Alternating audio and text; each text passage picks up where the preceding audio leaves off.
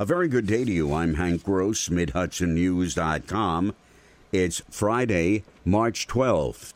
State Assembly Speaker Carl Heastie Thursday authorized the Assembly Judiciary Committee to begin an impeachment investigation to examine allegations of misconduct against Governor Andrew Cuomo.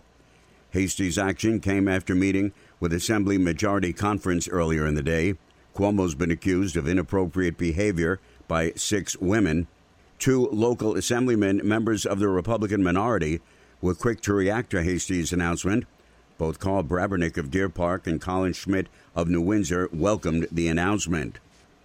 Ulster County BOCES District Superintendent Dr. Charles Corey and County Executive Patrick Ryan announced yesterday that the county and its school districts have developed a clear path to the reopening of schools for in-person learning. Corey says the transition will not occur overnight, but in a matter of weeks with updated regulations, including closer distances with the use of plastic dividers at desk level. We will still, and I can speak for all of the county superintendents, we are still adhering to only doing so when we can assure the safety and well-being of our staff and our students. Ryan said 95% of the teachers and staff who want to be vaccinated in Ulster County have done so. The reopening of schools for in-person learning will be up to the individual districts. Today marks the first day Kingston Mayor Stephen Noble issued an executive order 1 year ago dealing with the COVID-19 virus. And since then, there have been 1,768 city residents who contracted the disease and 46 deaths. Despite the hardships over the last 12 months, the mayor said there's a light at the end of the tunnel with the development of vaccines. We'll continue to get more and more people vaccinated. And so our lives will start to become more normal. But I'm not sure we'll ever be normal again.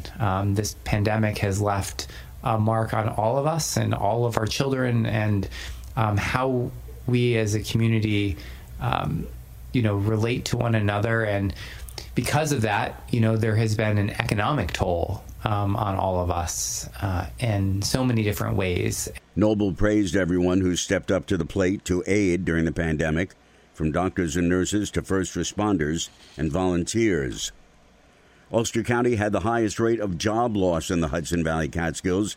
In the 12 months ending in January, the State Labor Department reported yesterday the county's 10.6% decline in jobs compared to Greene County at 3.7% decline, the lowest in the region. The Dutchess Putnam Metropolitan Division and Sullivan County each experienced 9.9% loss of jobs. An attempt to censure Sullivan County Legislature Chairman Rob Doherty for a statement he placed on the county website expressing his own opinion on a matter failed by 1 vote in committee yesterday. Fellow legislator Luis Alvarez had been accused of calling a female county employee a vulgar word, something he's denied, and the chairman of the County Board of Ethics said there was no evidence of him using that language. Legislator Nadia Raj introduced the censure resolution, arguing that Doherty's personal view should not have been posted as coming from the chairman. She said the statement could get the county in legal trouble. It's slanderous. This is not a representation of what we all know to be true. This has to come off the website. That's it. This is a fact. Fact. Not some amorphous opinion. Fact.